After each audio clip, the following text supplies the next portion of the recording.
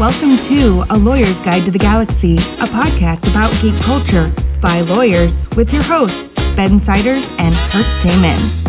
And welcome back to A Lawyer's Guide to the Galaxy, the podcast that asks interesting questions that don't have any answers, with your frequently overloaded host, Ben Siders. That's me. And the other guy is, as always, Kirk Taman. That's Kirk, as the captain of the Enterprise, and my mic should not be overloading. As you know from our last episode, if you listen to it, we continue to be challenged technically. The problem at the root is that I have a microphone that can pick up sounds from Indiana, from here. And Kirk has his lips like 1 inch away from his microphone, and it barely picks him up at all. So Kirk's leaning in, I'm leaning out. We're going to hope that between the two of us that we can combine this and make this sound halfway decent. Yeah, we'll see if this thing will work or not. So we're going to have to put some other technical challenge to be solved here. If this doesn't work, we just have to suck it up and get like a good bi-directional microphone and use a smaller room to record in. So anyway, today we're going to talk about actually not the topic we teased on our last episode. We're not quite ready for that one yet. But we're going to go into something we did tease several episodes ago, and that is the I think it's a class action lawsuit, or if not, it's at least a multi-party. I think it's a multi-party lawsuit. Yeah. I'm sure it's class action because you're talking primarily music owners. Yeah, it feels like class action, although it might just be that there's just a lot of plaintiffs. But it's the lawsuit against Roblox arising out of their use of music on their online platform. And kind of similar to our last episode, Kirk and I are going to dive a little bit into, I guess I call it nuts and bolts, a little bit of litigation. We're going to look at what the allegations are, what the basis of them are, and then maybe more interestingly, what Roblox's defenses are, because they have now filed an answer, which is what we were waiting for to talk about this, so we can see what their defenses are. Yeah, and I think the key with this thing to keep in mind, this is going to be a very legal podcast we're going to do. I mean, we are really going to get into the nuts and bolts of case files, of law, of things along those lines. And I think the real thing to keep in mind about this is if you were looking for one of our more geeky discussions of Star Wars, well, I had an my episode that just came out about that. This is not going to be this. Yes, we're talking about a geeky case, but we're really going to dive into some real deep, like 1L law school stuff. Yeah, absolutely. I think some of you guys like this stuff. What it reminds me of is D&D rules lawyering. And if those of you who follow our Twitter account, first of all, if you don't, what's wrong with you? But get on Twitter and check. I posted a D&D cartoon that my brother-in-law sent me. Not a cartoon, a little skit that my brother-in-law sent me of some characters in D&D who stopped for rules lawyering. They had a judge, they had an advocate. It was really funny and really well done. So check that out. But this is that kind of thing. This is the real life version of D&D rules lawyering. So let's talk briefly about what Roblox is. I'm sure most of you know, but Roblox is what I guess Kirk and I would probably call a video game development platform where you make basically cloud games other people can play. Yep. But I think Roblox calls it more. I think they use the word experience. Yeah, and I think a lot of it's. In some sense, a lot of things that are made on it aren't necessarily really games. Now, I think it's most known for its games, and definitely, just as the thing, my kids are addicted to Roblox. They love it, and it's most of what they play on it are games. But a lot of them are more simulation games. Yeah. They're not what you'd call arcade games, but it definitely has arcade games. They're low graphics quality for the most part. They're very blocky, kind of Minecraft-esque. Almost Lego-esque. Yeah, and stuff like that. And, a lot of the games are just almost gathering stuff and doing something with it. I know, a lot of the ones are like, hey, how many pets can you acquire, and things like that, and then what can you do with the pets? And, the ultimate thing is that you can get on it and ride it around the universe, which is full of people gathering pets. But there's no point, there's no goal, there's no way to win, there's no win condition, there's none of the elements you traditionally have in a game. And this maybe is a topic for Charla, but I suspect the reason that Roblox calls it an experience instead of a game is false advertising laws. Yeah, and they're very sandboxy too. I think that's the other thing with it is, in some sense, these things are not games in the idea like there is, a party to be defeated, there's a win condition, there's anything like that. This is literally just a true sandbox. I mean, even Minecraft ultimately has the Ender Dragon, if you want to, finish the game. But this is something where you really just are given sort of this digital sandbox with certain rules in it. You go in and you can play inside those rules. And again, a lot of it seems to be acquisition of stuff. The interesting thing about it, and I sort of put this, is and I've had this comment repeatedly about a lot of games, it's sort of the same way that, Civilization is the most fun before you figure out how to do anything. Yeah. Minecraft is the most fun the first night. It's fun when you with these sort of open-ended sandbox games when you don't know how to do anything, and as you learn to do things, they almost get less fun. It's kind of like a good TV show. Like the first season of Lost was just brilliant, but the more I learned about the world of Lost, the less interesting it got. Yeah, well, there's also just to talk about the Lost. I don't know if you've seen it, but there was when they did just the reunion for it. They just did a discussion where they reanalyzed the finale, and the idea of was the finale a good episode? And it's actually a very interesting sort of discussion of the idea that we kind of all missed the point of what the finale was, and it's. Lost is one of those things that we could do probably a podcast, and maybe we should on sort of the analysis of Lost and certain older science fiction that had the unique thing about Lost is Lost was the second TV show that really did the idea of ongoing narrative across seasons, and the episodes were in order. What was the first one? Babylon 5. Did that come out before Deep Space Nine? Yeah. Did it? Okay. Babylon 5 was out when Next Generation was still out, and basically. Well, so was Deep Space Nine. They had a little bit of overlap. Yeah, there's some overlap, and Deep Space Nine kind of came out. There's a lot of comments that Deep Space Nine came out in response to Babylon 5, and I watched it in college. That's right. That's my reflection as well. But the idea that you sort of have these multi-seasonal things, and the one I always remembered from the comment with Babylon 5 being the sort of uniqueness of it, was that I think it's the third season was nominated for a Hugo Award, because you could nominate for a Hugo Award a season or an episode or interconnected episodes, like a 2-part episode. And when they nominated, they said the third season is one interconnected episode. Yeah, and that was kind of a unique thing. And I can't remember if it won or not. I think it might have won, but I know it got nominated. And this concept of the idea that you could have an entire season of a show, and in fact the entire run of a show be one story, which is constant now. It's the standard for television anymore. We finished WandaVision. My kids and I just started watching Loki last night, which looks super fun. I haven't seen it yet. But it's one of those where, those are clearly interconnected. You have to watch the show as an order or else they don't make any sense.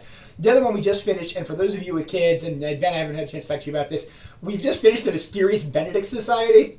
I didn't even heard of that. That show is brilliant. If you guys have Disney Plus, and you have kids, that show is really pretty brilliant as to what it is.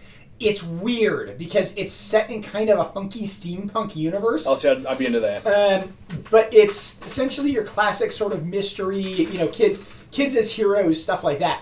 What's cool about it is there's all sorts of stuff that makes no sense. There's this real sort of very high-tech, dichotomy with things. So you have, massive amounts of hydropower being generated simultaneously with the building of they're using peregrine falcons for purposes of communicating and Morse code, using flashlights. It's this weird sort of very high tech world combined with this exceedingly low tech world, and there's even weirdness around the social norms of the world. So one of the big things is every time they have meals, there are these outrageously complex multi-course tasting menus. But these are in log cabins and camping and stuff like that. And so you have these really kind of weird dichotomies to what it is. I'm assuming in the story it probably makes more sense in the book, but it's an exceedingly interesting show. The first episode is great. Just the basic concept of the first episode of how you get into the Mysterious Benedict Society is great, and who the characters are. It's got a few places that are a little rough, and a few things that are kind of pushing the envelope of stuff. But overall, it's just really cool. There's also a lot of really good acting in it. A few of the kids that you have with it, because it's mostly centered around kids, a few of them are designed to be just people you hate. And you just hate them. You can't stand the way they're acted, and they do such a good job in conjunction. That's just good writing. This is what TV's missing now, is good writing. It's really good writing, and again, it's really good acting. I mean, people really play the parts to a T. The people who are supposed to be just annoying are just annoying, and stuff like that. So, yeah. Well, back to Roblox. So the way that these experiences, we'll call them, we're going to say games, but just understand that we mean the experiences. Yeah. As Kirk said, it's kind of a sandbox thing. You get sort of a blank world. If you've ever developed a video game using like Game Salad or Unity or one of these game development programs, you don't really need to program. You don't need to know how to write source code to use it. Anybody can get on and kind of make a game. I've played around with it a little bit. It's not too terribly difficult to learn. And so you have a tons and tons of experiences on there. The closest one I put with it is Tinker. So if any of you guys again have kids that use Tinker, if you've used Tinker, that's kind of a good example of sort of what it is. But it's not built as a learning platform like Tinker is. It's definitely more than a Scratch, but something shy of a Unity. Yeah. So basically, it's easy to do. And in connection with it, you can upload music to be part of your game.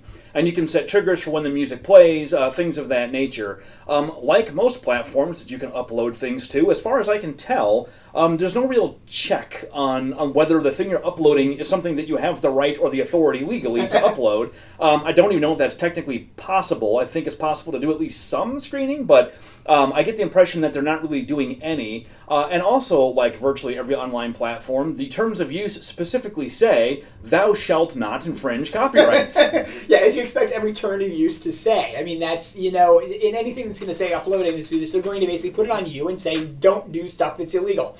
And they typically make you give what's called a warranty and representation. That's where you say, I guarantee, I'm going to assure you that I have not, and I'm going to assure you that I will not violate this rule. And if you breach that warranty, it's grounds to terminate your access to the platform. Let's actually use that. Let's start right there as to sort of, what are these legal terms and things like that. Rep and warranty, which you'll hear all the time, it's short for representation and warranty. There's actually three. There's reps, warranties, and covenants. Covenants, yeah. So the thing you bump into in virtually every contract has representations and warranties. Reps and warranties, though you usually hear people say it.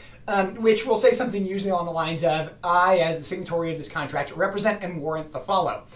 Basically, what those things are is you're going to agree that those following things are true. Yep. That's effectively what it says. And to the extent that you have now just lied, those things are not true. Or if you're just wrong, whether you lied or not. Well, effectively it means you lied because you stated they are true, and yet they are not true. I don't like the word lie because to me it implies an intent to deceive. That would be fraud as opposed to just plain, I believed this was true, but it turned out I was wrong. So representations are usually conditions or assertions of fact that are true before entering into the contract. So a representative warrant, true. Yeah. So you may say, I represent that I have authority to enter into this contract. It may turn out that I didn't, but I'm at least saying that I did. And then a warranty is a condition that you are assuring will remain true during the contract. I warrant that the product is going to to hold up to normal wear and tear for 90 days or something like that. Or doesn't infringe anybody else's patents. Yeah. Now you would represent that it was made properly and that it doesn't violate anybody else's IP rights, and you're going to warrant that that's the case. And then a covenant is a promise to do or refrain from doing something during the contract or even after. Yep. So that's sort of the difference among those three. Yeah, and the real key with sort of representations and warranties is that there's things that basically there's no way to know. So the example is that if Ben is holding himself out as being somebody who can sign this contract on behalf of a corporation, let's say, I have no way of knowing that. I can't necessarily review everything about the corporation, know what his standard is. I'm in the best position to know that, so I should be the one that stands behind that statement. Yeah, so basically what it is that I force him to represent and warrant that he is indeed authorized to do that. So to the extent that it's not true, in the end, he was not authorized to enter the contract, it's on his head that he wasn't able to do it. It's not my fault that he wasn't able to do it and I didn't check it. I did check it, he told me he was, and I forced him to agree to the fact that that was a true statement. So for something like Roblox, there's usually a rep or a warranty where they say something like, all of the user content that I upload will not infringe or misappropriate the intellectual property or other proprietary rights of any third party. Very, very common clause. Yeah, these are common in even like more commercial contracts. You commonly would say, like, hey, if I'm going to sell a product, I represent and warrant that it doesn't infringe a patent. Those are things you definitely can have, and it's not surprising with what it is. And part of it is, again, because the platform doesn't necessarily be able to police this. So they're basically saying you have to police it on your own. You're going to tell us this is true. And if you breach the warranty, the remedy generally is that the contract can be terminated. Yeah, the contract can be terminated or is void to begin with sometimes. Yeah, so that's how we would deal with these things. A platform like Roblox or YouTube or really anybody, they have no way to know in advance what you're going to upload. Once it's there, they would probably tell you that it's practically impossible for them to police everything. I know they'd tell you that. That's what they told Congress when Congress asked them these questions. And so we rely on these warranties and reps. We kind of rely on people to find stuff that's out there that shouldn't be there and say, hey, you can't have that. We use something called the DMCA, which we talked about on this podcast before, that gives content owners the right to go to a platform like a Roblox or really anything and say, hey, this is my song. I don't think this person has permission to use it. You need to take it down. And then the platform can take it down, and then they can't be sued. This balance was struck back in the 90s. There's a lot of debate right now about whether the balance is still correct or not. We're going to set that aside for a separate episode. More interesting is that the music industry has recently reached their breaking point with Roblox, and they have now sued Roblox for copyright infringement. And as Kirk and I have talked about many times in this podcast, copyright infringement is about copying. It's not about attribution, although that's an important, an important aspect of protecting your rights. Make sure people know that you do have a copyright. Yeah, and attribution is actually an element of the copyright law, but it's not primarily what you're talking about when you're talking about it used to be necessary to have your copyright. It's not anymore. Yep. So to infringe a copyright, you have to copy, or in this case, publicly distribute, display, or perform the work. So if you have music being uploaded and then Roblox as the platform, they have a copy on their server. They didn't put it there. Somebody else did, but they have it. But then when somebody plays the game, they're making a copy and they're streaming it over the internet to that person. That is a public distribution, I think, pretty clearly. Yep. Likewise, it is a public performance because anybody who's on the game can get access to it. So there's not really any real doubt that this, assuming they don't have the rights to do this, the people who uploaded it, and assuming Roblox doesn't have the rights, then it's definitely a copyright infringement. So that is what the music industry alleged. They said it is both direct infringement, meaning Roblox themselves is responsible for copyright infringement. They also argued indirect and vicarious copyright infringement, neither of which I am as familiar with. So, Kirk, what do you know about those? So I know a little bit about it. I know the primary concept that I'm pulling primarily from patent law here, and actually indirect infringement in patent law, but I believe it's the same in copyright law. And vicarious is basically saying, yes, the infringement is not being necessarily caused by the platform. It's being caused by somebody indirectly via the platform. Yeah. So the best way of putting it. And that person is, usually when you require something to be indirect, it's not that it's just being done by somebody sort of completely outside the control. It's being done for some purpose that is being encouraged or is they're contributing to. Those are sort of the best ways to sort of put it. Vicarious, I believe, is they have to actually gain from it as well. I think that's the thing, sort of from the outside purpose. Yeah, we're looking over our notes here because I did actually, we didn't prepare our normal note sheet for this, but we did look into this over the summer. So the contributory or the indirect standard is that the company has to intentionally induce somebody else to directly infringe. Yeah, which in patent law is called inducement to infringe and is actually a separate yeah.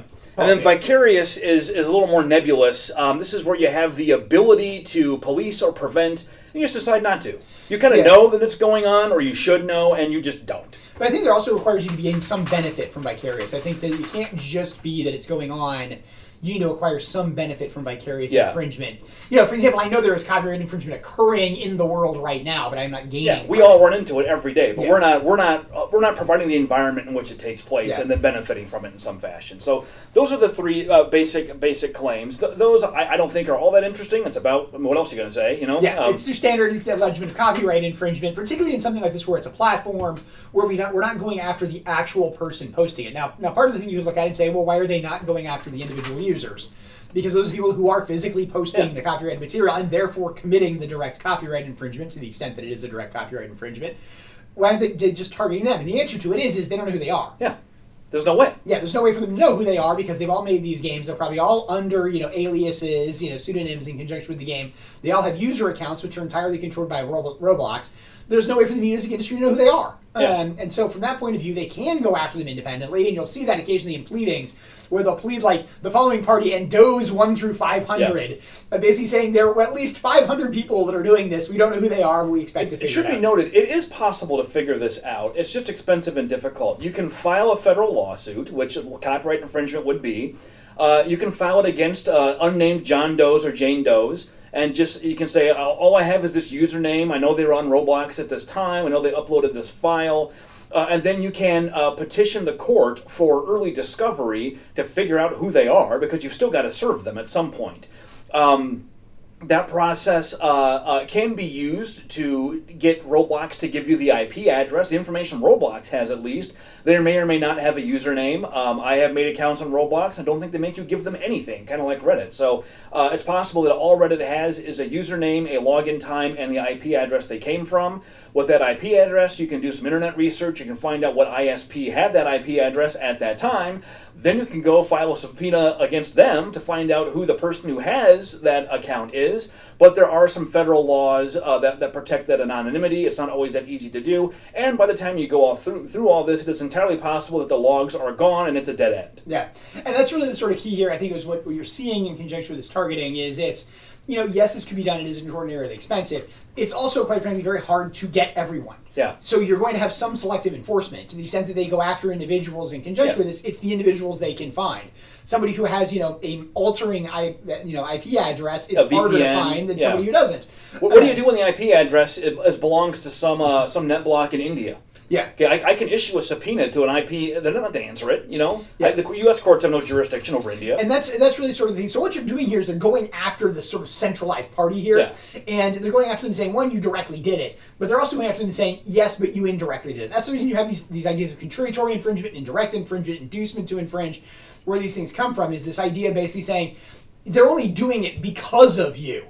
So basically, yes, it may be them who's doing it, but they're only doing it because of you. And so because of you is the reason we need to shut down. And this is the core of the whole dispute over who really should bear the burden here. I've been involved over the last 18 months or so in kind of working with various trade organizations in providing remarks and notes to Congress as they consider revising these laws. The content owners find the burden of them having to police all this very onerous because the scale of the infringement, at least in the perception, is vast. But the platforms, the YouTubes of the world say, we're getting millions and millions of takedown requests. The burden on us is vast too. So there's a lot of conversation about how this should be managed. We should note, Kirk and I have talked about this before too, it didn't used to be like this. It used to be easier to manage this, and the balance that was struck was different.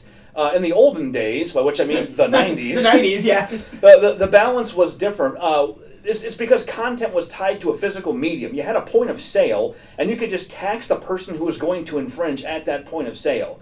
So we had DART, which is a law that like 8 people know about, us being 2 of them. And then we have the private copying levy on data CDs, which we talked about before. That was how we dealt with that, and it eliminated the burden to police because when you bought the CD to do the infringement with, one, you as the person doing the infringing, you got immunity. But you also paid a little money that compensated the music industry for the songs you're about to steal. You basically did it. What they basically did is they handled copyright infringement via physical media.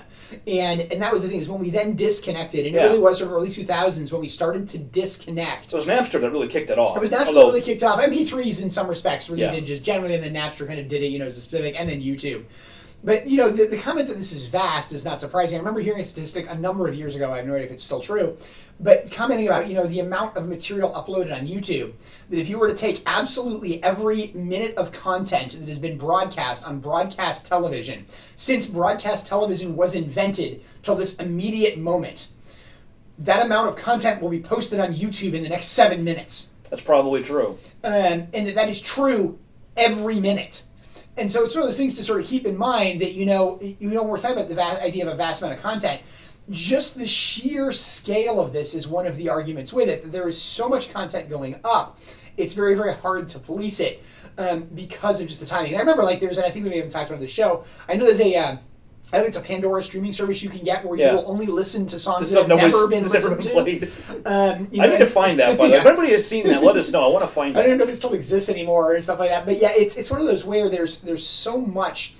That's the argument by these platforms, is there's so much going up on these platforms, they literally cannot police it because the amount of time it takes to police it is more than the amount of time that they have. So, you look at it and say, well, it takes 10 seconds to do the policing. That's great, but you have to do one every 2 seconds. Yeah. And so therefore you can't maintain it. So that's the argument in a lot of these things with this. And Roblox is in effectively the same position as YouTube, although I think you could argue that in some sense their job might be easier. YouTube just gets a video file with audio in the background. But with Roblox, I think you have to upload the music as a file. So it ought to be possible to isolate the music from the rest of it and figure out what it is. And one thing to keep in mind, a lot of the platforms, YouTube, I think included in conjunction with this, try to resolve these issues using essentially AI systems. YouTube has the content ID system. Like a lot of this has been fixed by the industry on their own. And one of the major motivating reasons to do that is to avoid the government getting involved. There's a reason that the MPAA rates movies and not the Department of Commerce, Well, and one of the things to keep in mind in conjunction with the idea of these sort of private solutions with it, there's also a lot of complaints about these solutions. It catches the wrong things. It catches things which are licensed, and they can be very, very hard to deal with it. that's the other side of the time problem. The other side of the time problem is, well, the only way to be able to effectively police this is to use artificial intelligence, which necessarily has an error rate. Problems, yeah. And to the extent it has an error rate, which is also higher than the amount of time it takes to deal with it, that creates a new problem on the other side. You also have a balancing with, there's a handful of huge platforms, but the vast majority of online service providers, something like a local library or something like that, they don't get a lot of these requests, so if they have some obligation to maintain some expensive software system to scan for things, that places a burden on them that they probably can't afford. So it's really kind of a tricky problem to solve. So just know that conversation is going on.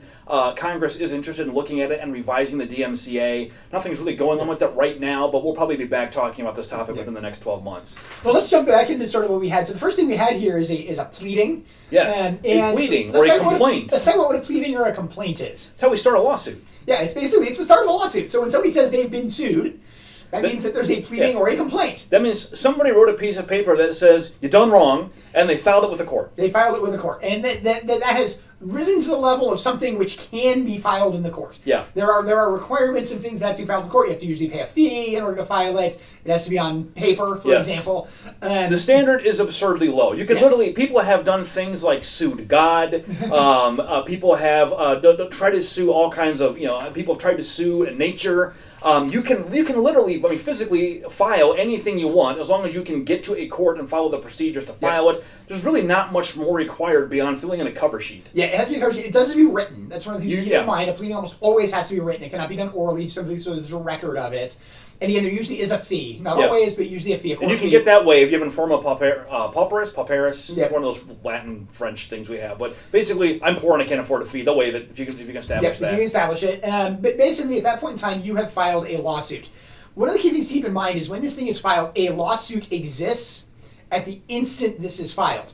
That lawsuit now must be resolved. Yep. It cannot leave the court without being resolved. Once the clerk stamps it, it's in. Yeah. It's got a number, it's a lawsuit. So when we say this idea, if I take, a single sheet of paper and I write down, I am suing Ben because I can't stand working with him anymore in this podcast and I want him to go away, that is a lawsuit as soon as I file it. You can look at it and say that's a ludicrous lawsuit. Yes, it is. Yep. Would it ever win? No, it has absolutely no chance. But no standing, no case or controversy. Yeah. But it still has to be dealt with by the court. The court has to take it seriously, just like when people sue God. You have to issue is it the subpoena? No, it's a summons. You have to issue the summons, and the sheriff has to go to try to find God. And in that particular case, the sheriff returned it and said, after due search, I cannot find God in this county. Yeah. And so therefore, it's a great statement.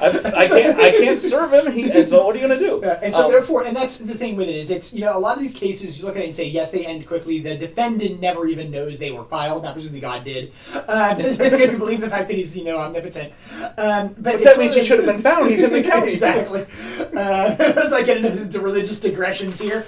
But basically the key with it is it has to be found. So to the extent that you say, okay, Roblox is a target of this lawsuit. Yeah, they've been served. That's not a problem. You have a registered agent that accepts service in every state. So they've been served. That's not a big deal. Now, service basically is they have to be notified of the lawsuit in a formal way that says, now you have to deal something with it. When you guys see those things on TV where someone hands someone a paper and says, you've been served, that's one of the few things that actually is pretty accurate. Yeah, it's pretty accurate. They basically show up and hand you the paper. And you do have to sometimes hire a special process service to chase down people who know they're about to be sued and are evasive and elusive. Now, in most cases, for a big corporation, what they have is they have a lawyer somewhere. That's not usually a problem. You just send it to the civic lawyer, and that sort of meets the criteria. You're required to maintain a registered agent in any state where you do business, specifically so you can be served with lawsuits in that state. Now, once you have been served with a lawsuit, there's an important thing that you now have to do. You must file the answer. You have to answer the lawsuit. Now, the thing about this is, and the thing to keep in mind, once you have been served with a lawsuit, if you fail to answer, what happens? Default judgment, you lose. Yes, you lose. The judge will try. They'll be like, are you sure you're not going to answer this? Typically, they'll grant you, if you come back later and say, oh, hey, I just got this, it's been 45 days, or,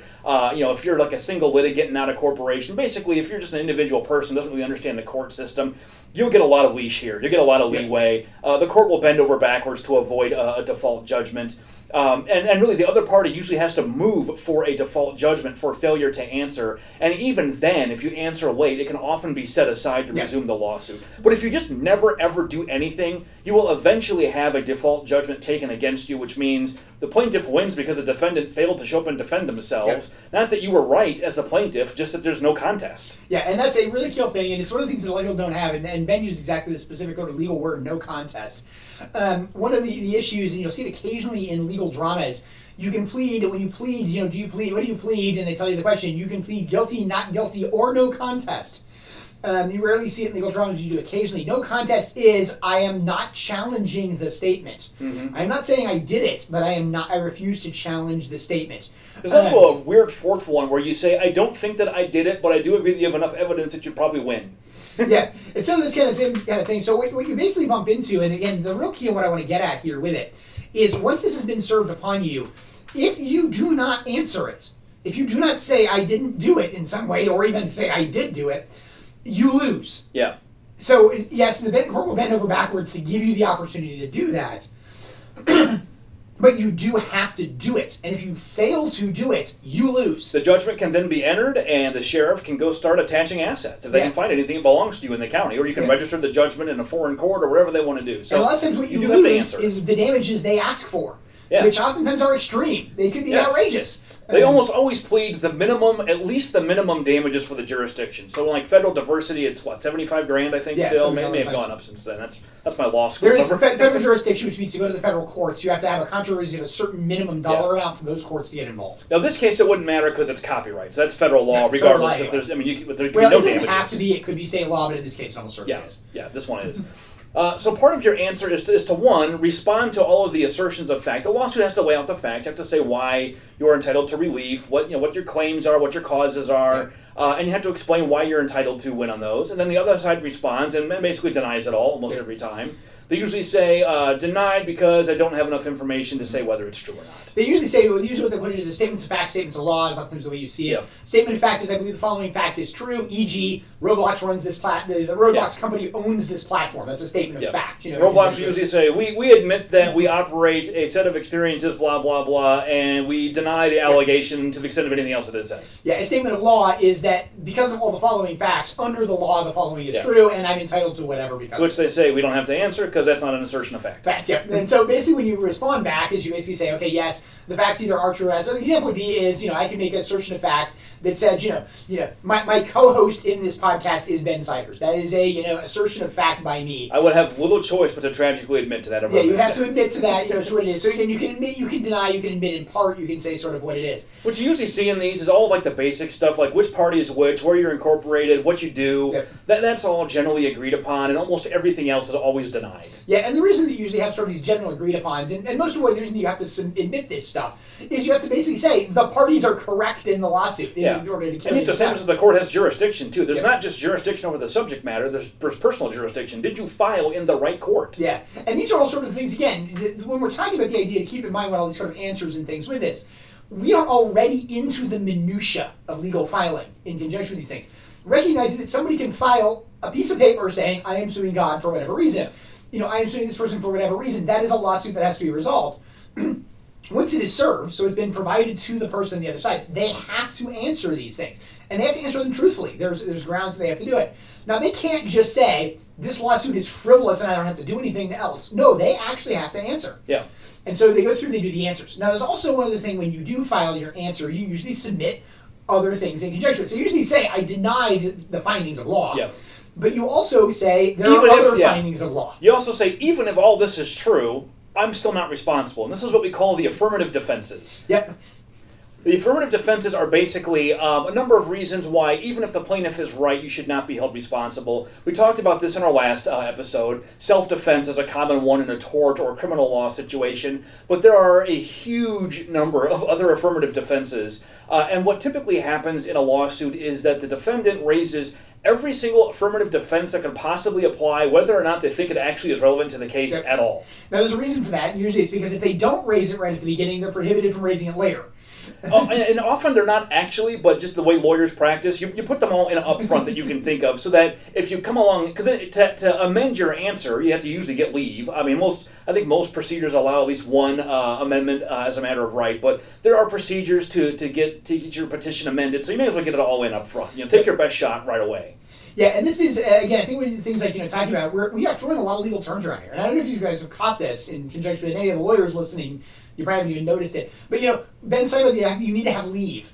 Leave means that the judge lets you do it. Yeah. So the judge does not have to let you do it. The judge has to let you do it. Now, will the judge usually let you do it? Yes. Most judges are basically like, we're not going to hold the rules really, really rigid. But unless it seems like you're abusing them. If you're on like your 9th or 10th leave because you're clearly not taking the lawsuit seriously and just screwing around, at some point the judge is going to lose patience with that. Especially if you've got a lawyer involved who should know better. Now, that's where we started. We started with Dungeons and Dragons and the skit about rules lawyering. This is what we're talking about. When we talk about rules lawyering, the idea of, well, the book says literally you cannot do this or you must do these in order. That is a zero cast, not a negative cast. Those kind of things that you get into, that's rules lawyering, and that's what we have in conjunction with. So we talk about those ideas of gaming and the idea of rules lawyering. What we're seeing in some sense is this idea of the formal answer, the formal sort of response in conjunction with this, is a start of the argument of rules lawyering. And it's lawyering. That's what lawyers do. They basically come in and say, here, I have presented this formal complaint. Now the response is, I have presented this formal answer. It has met everything. It has provided everything you need to do. There are requirements of how that's supposed to be filed, what it has to meet as minimums. But there's also if you don't do it in a certain way, things can be used against you. So again, if you don't submit an affirmative defense, in certain cases, you may be prohibited from offending it later, unless the judge lets you. Now, will the judge let you? In most cases, yes. Yep. But they're not obligated to do so. And those are the kind of things you bump into. This is what a lot of litigation really is. And I think it's on TV, you think of litigation as going to court, but let's say the total amount of work involved in a litigation is 100 units of work. How much of that time is actually spent in court? Probably less than 1. Yeah, my guess would be like maybe 1 to 3. Yeah. It's just sort of the majority of what you're doing is knowing these rules, knowing how they work, and then knowing how to position your case and the facts, and to get your best foot forward, and to understand what your opponent's going to do too. So this is why litigation is expensive. There's a lot going on. We haven't gotten into the actual substantive law yet. Just the process of saying what your claims are. The first 2 filings, the first one by each party. Yeah, we're not even into discovery. Yeah. So let's talk about some of these defenses. There's like 25 that they asserted, which is not unusual at all. So let's talk about a couple of them, because if this is one of those things that if you don't understand the law and you read this, it looks ridiculous. Yeah, it does look really ridiculous. And these are the kind of things where a lot of times when you also get into sort of legal analysis, I would say by lay people, you often get in people where they read through this and go, this is ridiculous. Yeah. Why on earth are they asserting this? The very first defense is that the plaintiffs, the music industry, their claims are barred or no good because they don't actually own the music. Yep. Okay, so why would they say that? Clearly somebody owns this music. Universal Music is named. They own like a third of the music in the world, right? So why would they say that? Well, the answer is some of the songs that have been uploaded, they don't list every single song here. Normally you would say, oh, here's at least, here's all the songs that were infringed. There's too much. So they haven't listed it. So what this defense is saying is at least some of these songs don't actually belong to these plaintiffs, and so we shouldn't be held responsible to these plaintiffs for what's happened to them. Some of them they may also simply not, because again, they don't own or hold the exclusive rights. Those rights may not even exist. I mean, that's another sort of, element of it is that, they don't own or hold them because there actually are no rights there. This is something which has been put into the public domain, for example. Yep. Their second defense is probably one of the better ones. The DMCA, which we just talked about, prohibits them from collecting because the safe harbor provision shields Roblox from liability, which it does. This is a classic affirmative defense. I mean, and I think this is one of the things when we say sort of what is an affirmative defense, that's what this is, which is if we did it, we are shielded from liability. So even to the extent we did it, we are not the correct defendant, so we can't find anything against us. Go find the correct defendant. Go find all those people who actually did it.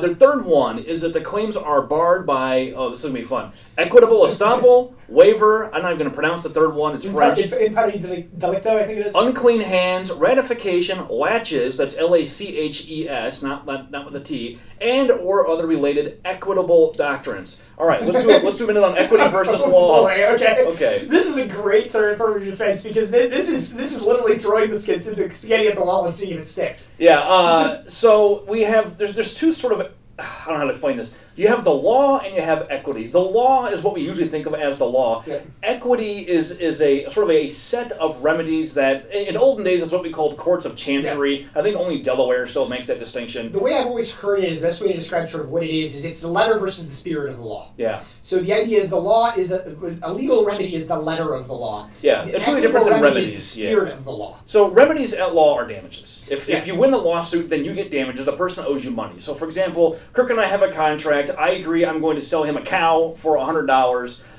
He says, okay, he sends me $100. I have a chicken shipped to him. Yeah. Okay, well, you're supposed to get a cow. So now I owe him a cow. And if it turns out that it costs Kirk $1,000 to replace that cow, his damages are $900. I don't actually have to go get him a cow. He gets the damages. He gets the $900. He gets the difference between what he was expecting to get and what he actually got. That's the legal remedy. The equitable remedy is you have to give me a cow. Yeah. Courts do not like equitable remedies. Yeah, and they don't because of the fact that they have a problem in the fact that they oftentimes enforce sort of something that we kind of look at and say in some sense is unjust, for lack of a better term. We don't like ordering people to do specific things. Yeah. Taking their money is one thing. Saying you person have to do this thing. You have to go wash their car. You have to go buy them a cow. No. You go get your car washed, and you can get your money back from them. But we just it's a long history in this country of discomfort with ordering people around. So yeah. A good example of actually sort of where equitable remedies can be a problem, and actually technically it's legal remedies. If you jump all the way back to Hammurabi's laws, the first written law that ever was, one of those laws is if somebody is attempted to, I think, break into a house, they are to be killed and buried at the entranceway of the house.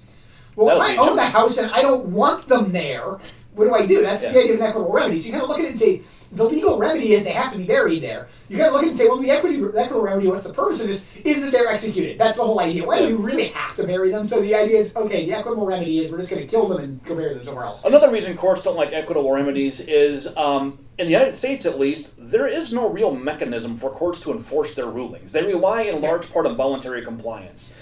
We don't have court police. You have bailiffs and security officers and things like that, but the federal courts, for example, you have the marshal service, but there's nobody to go out and order people around. We don't have the so-called jackbooted thugs. So in the absence of that, courts are very, very judicious, pardon the pun, about when they issue orders to make people do things. Because if somebody defies them, their ability to force compliance is somewhat limited. Yeah. So they really, our entire judicial system relies in a large part on voluntary compliance, and this power has been wielded very carefully over the course of the centuries to the point where the Supreme Court can issue a decision that the vast majority of the country disagrees with, but we all voluntarily obey anyway. Yeah, and that's the thing with this. What we have here, and I think this is going to this as being the third defense and being the defense of an equitable remedy. We talked about the idea of equitable remedies, the idea of forcing you to do something. This is sort of the turn side of that, which is basically equitable defenses. Equitable defenses, and basically saying, look, even if what we did was legally wrong, it's just unfair to enforce it against us for any reason. And that's why I say this is sort of throw the spaghetti at the wall and see what sticks. Because they put all of them in this one defense. So let's go through a couple of these. The first one is equitable estoppel. So estoppel, the word stop should give you a clue what that means. Equitable estoppel basically says, you sat around too long and let us do things, and we've reasonably relied upon your inaction, and you can't wait until it's to our great disadvantage to complain. Yeah. So the classic law school example is, I'm sitting outside next to my car, and somebody walks up and says, hey, I'll wash your car for you for $10, and I don't answer. And they say, okay, I'm going to do it, and I don't answer. And they wash my car. And I watch them do it, and they get done, and they ask for the $10, and I say, I never agreed to that. Well, I did sit silently by and watch them do it when I could have at any point spoken up and said no. That's not fair, and it's also unjust enrichment plays into that too. That I've gotten a benefit I haven't paid for. Yeah. So there's a lot going on there. Waiver is an argument that I've through action or inaction released or implicitly released my claims and said suggested I'm not going to enforce them. Unclean hands. Unclean hands is basically it's the other party is at fault, has some fault in conjunction with this. You most commonly see this sort of in conjunction with tort, and the idea of what's called assumption of risk. So yes, I may have given you an unsafe situation, but you chose to do it anyway, and you knew it was unsafe. So the idea is sort of assumption of risk. Unclean hands here is basically saying we've both got both parties have engaged in behavior that's unfair. It's unfair to the other, and so neither one is entitled to come in and get equitable. It doesn't affect the legal part, but neither one can get equitable. A good way to think about this is in a contract. It's basically saying we both violated the contract. You can't now say that I'm the one who violated it more than you did. Yep. Ratification basically means that you have done something to affirm or say that this is fine. The opposite of waiver. Waiver says you did nothing to stop it. Ratification says actually you did tell me it was okay. Latches, I don't fully understand the difference between latches and equitable estoppel. Latches is basically we've waited too long to assert your claims, and at this point we're at such an unfair disadvantage that you can't do that. Yeah. So I'm trying to think of a good law school example of that. But I've always understood the difference between latches and equitable estoppel. It's kind of being equitable estoppel is you didn't treat it fair in the amount of time you spent, whereas Latches is you kind of didn't meet the accepted legal requirements of what it is to do. Latches is basically you knew about this before. Had you acted before, we would not be in as deep of a hole. So you knew that we were digging a hole in your backyard, didn't do anything about it. And you could have stopped us when it was $100 of damages. You waited until it was $1 million worth of damages, and now you're complaining because you want more money? That's not fair. You could have stopped us earlier. Yeah, and the thing behind it is that you ran up the bill, so to speak. Or you let it get rung up and then waited until the other party was in a really bad position to assert it. Or you waited until the evidence to prove the defenses was destroyed for some reason, like in a car accident or something like that. So we're not going to go through a ton of these. We'll go through a couple more because there are some interesting ones here. Copyright misuse. That's an interesting one. I don't see that very often. It's basically a borderline antitrust argument that the monopoly in the music is being abused in some way. I don't expect that one to stand up. It's an interesting sort of. One of the ones I want to pick on here is the statute of limitations has run. This is a good one. Kurt, what is the statute of limitations for copyright? The statute of limitations is that you have a certain window of time in which you have to state to the court that the copyright was violated. You have to file your case within a certain amount of time. For copyright, it's 3 years. Or else your case is barred. Period. End of story. So if Kirk went out and published 1 million copies of, I always go to Harry Potter and the Sorcerer's Stone 5 years ago, and everybody knew it, and nobody did anything, he can't be sued for it now. It's too late. Yeah, because it's not within 3 years. It has to be within 3 years. Now, if you listen to one of our prior episodes about the Led Zeppelin lawsuit, you may be wondering, how is it that Led Zeppelin is getting sued now over Stairway to Heaven? Well, because it just got played today. New infringement. Exactly.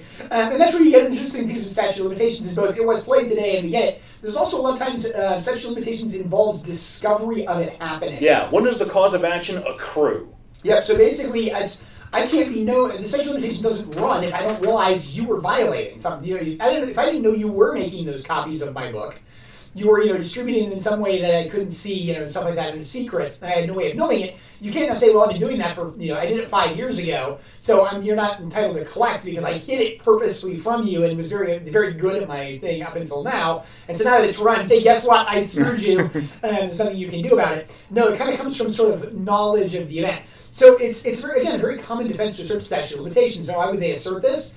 More than likely, the product has been up longer than 3 years. They want to cut off all of the uploads from more than 3 years ago, basically, and say it's too late for those. Now, that may also tie into who is the correct plaintiff here. Remember, they asserted that you may not own the rights in those songs. Well, we're only going to matter what songs were uploaded in the last 3 years or played in the last 3 years. Now, when we say uploaded, that's not necessarily the standard. It could be played, so somebody actually listened to the song. We're going to jump ahead to number 17. This defense is that the plaintiff's claims are barred either in whole or in part because the users have the rights necessary to use the works at issue in plaintiff's claims. I think they're trying to wrap in fair use here, although I think there's a separate fair use allegation. But they're basically saying at least some of this music, these people have the right to use it this way. Yeah. Now, some of that could be implied license. So they actually have which they also implied allege. License, but some of it could also be, hey, I posted up, Beethoven's Fifth Symphony that I played. It's me playing it. It's my performance, and the composition is in the public domain. The composition is in the public domain. So even though you think it's the London Symphony Orchestra, no, it's actually not. It's me. And then we're going to talk about the 23rd defense really quickly here. Merely making musical works available to Roblox's users does not constitute infringement. So this is a claim that the causes of action don't even lie because what they've done isn't infringement at all. Now, I have to admit, I actually really like this defense. And the reason I like this defense in conjunction with it is because I think this is a perfect example of what is copyright infringement. The issue that is copyright infringement is making a copy. The argument here is, while the material is available, I didn't make the copy. Somebody else individually chose to make the copy. This was Napster's making available defense. Yes. That this shouldn't even be a copyright infringement. And quite frankly, in Napster's case, I think there was something to it. The idea that basically says, all I did was make it available to make copies. I didn't actually force you or get you to make the copy. So a good example of this is, just because I made the photocopier does not mean I committed copyright infringement, because there are 1,000 ways the photocopier can be used which do not commit copyright infringement. The fact that you did commit copyright infringement doesn't make me liable for your action. It's your own action. But basically it says the individual person is responsible for what they did. So one interesting point I want to raise before we have to wrap up here. One of the causes of action that I did not see asserted, maybe it's because the law hasn't taken effect yet, is the recent intentional pirate streaming website law, which was passed with a big bit of omnibus legislation over this last year in connection with COVID relief. But they squeezed in a very short law that added criminal sanctions to providing a streaming service whose purpose is to facilitate copyright infringement.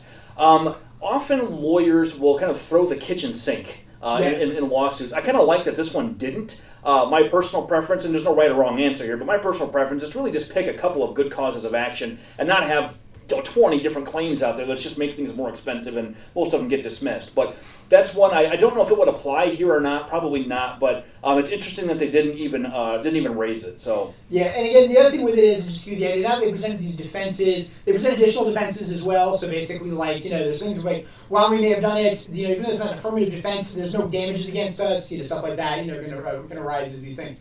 The real key with this, I think we've gone through it. We do have a hard stop, which is why we're kind of trying to finish our end here. But all we've done is walk through here is basically just say, what we've now had is the plaintiff in this case, the music industry, has said, you did the following things, that's the assertion of facts. There is law that says you can't do those. The defense has been, okay, we either agree or disagree with the facts. We presumably disagree with all of the assertions of law. In addition, there are all these other reasons under the law that we're not supposed to be responsible. That's as far as this case has gone. And we've just spent an hour going through not even everything that was asserted. Well, we barely scratched the surface. We didn't discuss any of the factual allegations, really. I mean, none of that. But that's the idea where lawsuits can get very complicated very fast. And this one's pretty straightforward. You got an online platform that's uploading music. Yeah. It's easy to understand. And the music industry pretty clearly owns rights to at least some music. Yeah.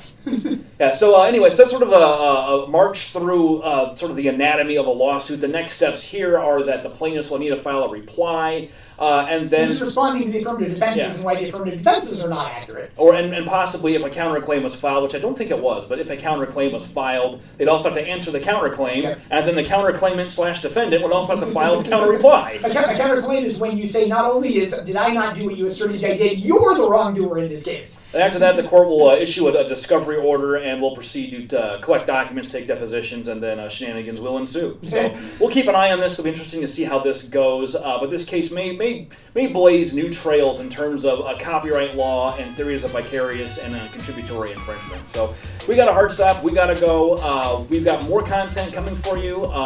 Don't have a specific schedule in mind yet, but you guys have been killing it on the downloads this month, so we appreciate that.